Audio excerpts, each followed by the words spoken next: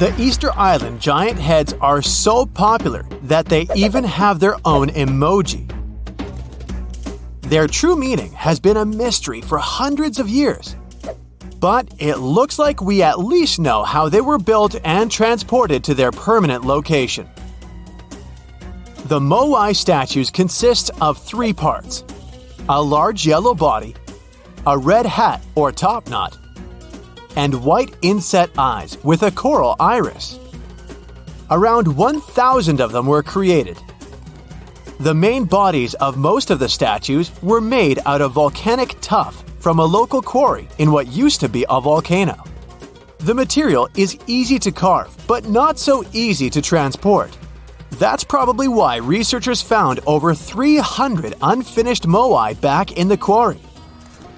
The rest of them stand in various locations, facing the villages as if watching over the locals. So, it looks like the statues were carved lying on their backs. Then, their creators detached them from the rock, moved them downslope, and set them in a vertical position to finish the work. Once it was done, it was time to get the statue to its platform. Now, if you've ever moved houses, you know how physically hard it is. So, imagine having to move a statue that is about half as heavy as a house without a car or any modern equipment for a distance of 3 miles. The locals must have invented some original way of doing it, and scientists tried to recreate it to guess what it was. They tried pulling moai replicas on wooden sleds. They thought someone could have used palm trees for that purpose, but this theory has been debunked. The most successful experiment so far was wielding ropes to rock the statue down the road in a standing position. This method sounds real because the local Rapa Nui legends mention that the moai walked from the quarry. And, of course, they needed a good road to get there. In the early 20th century, researcher Catherine Rutledge identified an 800-year-old road network on the island. It was a bunch of pathways around 15 feet wide going from the quarry. She thought that those roads were ceremonial and not built just for the statues. She wasn't a famous scientist back then, so others mostly ignored the theory. Several decades later, famous Norwegian adventurer and archaeologist Thor Heyerdahl published his theory. He mentioned that the roads were built exclusively to transport the moai, and some of the statues were dropped along the roads for some reason.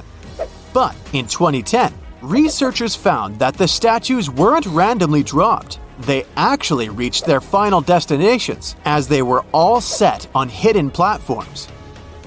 Plus, the road floor was U-shaped, so pulling massive statues along them wouldn't be easy. You can still find roughly 15.5 miles of these roads on the island and see them from satellite images. And it looks like Catherine Rutledge was right about them. The roads were probably built for pilgrims to a sacred volcano, and the moai standing by them were sort of signposts. Halfway across the world in southern England lies another mystery made of stone, a massive sound illusion, a symbol of unity, a burial ground, or more. Scientists are still debating the purpose of Stonehenge. It took Neolithic builders around 1,500 years to construct this beauty made of roughly 100 stones standing upright in a circle. Millions of tourists come to see it every year, and heritage protectors were worried about the modern road snaking close to the landmark. That modern road is now sunk into the ground below the grass level. And even though archaeologists assumed they could find an older road under it, they didn't have any high hopes. But when they took off a layer of asphalt, they noticed 2 parallel ditches that were nearly perpendicular to the road. The ditches connected the shortened sections of the avenue. That's what the archaeologists call the ancient pathway leading up to Stonehenge.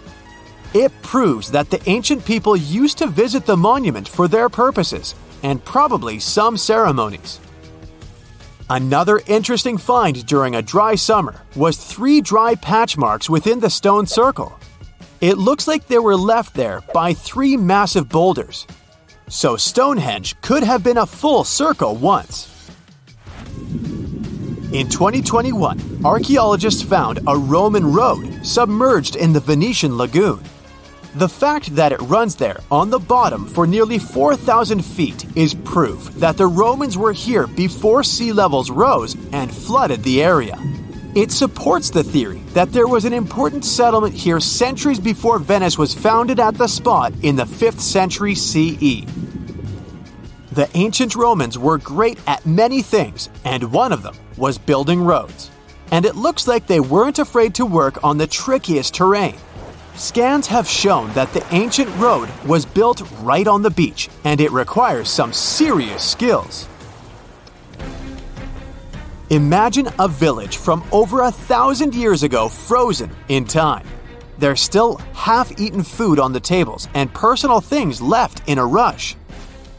It's all preserved so well because it's covered by volcanic ash. Researchers found this village in 2011 in modern-day El Salvador. They believe there was a mass celebration in a Maya village called Seren over 1,400 years ago.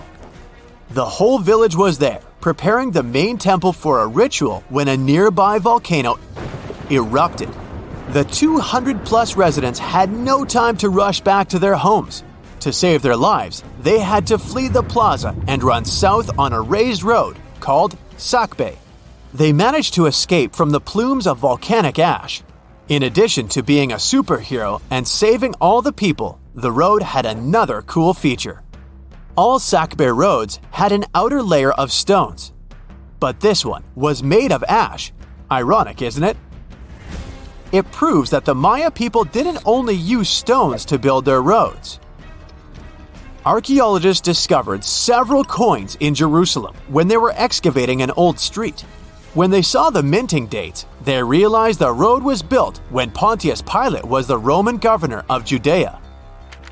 Since he was the local ruler, it's almost clear that he gave the order to build the road. The pilgrims most likely used this road to reach the Temple Mount for worship. The pathway, which was laid with over 10,000 tons of limestone, was almost as broad as a London bus is long. It had been there for 2,000 years. It's not common that you find such a luxurious road, and it's not clear why a Roman governor would spend so much money on the road. It was probably his attempt to make the city's population like him. Plus, it was a great way to show he had both money and influence. The Old North Trail is an ancient highway that the inhabitants of North America used for 10,000 years, first on foot, then with dogs, and finally with horses. The first travelers moved around the continent down its paths for thousands of miles long before the first Europeans arrived, and even during the last ice age. They used it to carry trade goods, visit relatives, find a mate, or just explore. Researchers keep finding evidence that the stories and legends of the Blackfoot Indians about this trail are real. And it could be even the road that served one of the most massive human migrations. The people who crossed from Asia on the Bering Land Bridge about 15,000 years ago and settled in North America might have used the ice-free corridor along the Rockies, which later became a part of the trail. The Nakasendo Highway was built in the 17th century during the Edo period of Japanese history to link Kyoto and Tokyo. The 310-mile-long road runs across mountain ranges and down onto the plain. It was one of the 5 main roads used by the feudal lords and their families to travel to the capital. There were 69 post stations on the route where travelers could stay overnight. The road was built for horses and pedestrians, as the Japanese didn't use carts. You can still walk parts of the route. That's it for today. So hey, if you pacified your curiosity, then give the video a like and share it with your friends. Or if you want more, just click on these videos and stay on the bright side.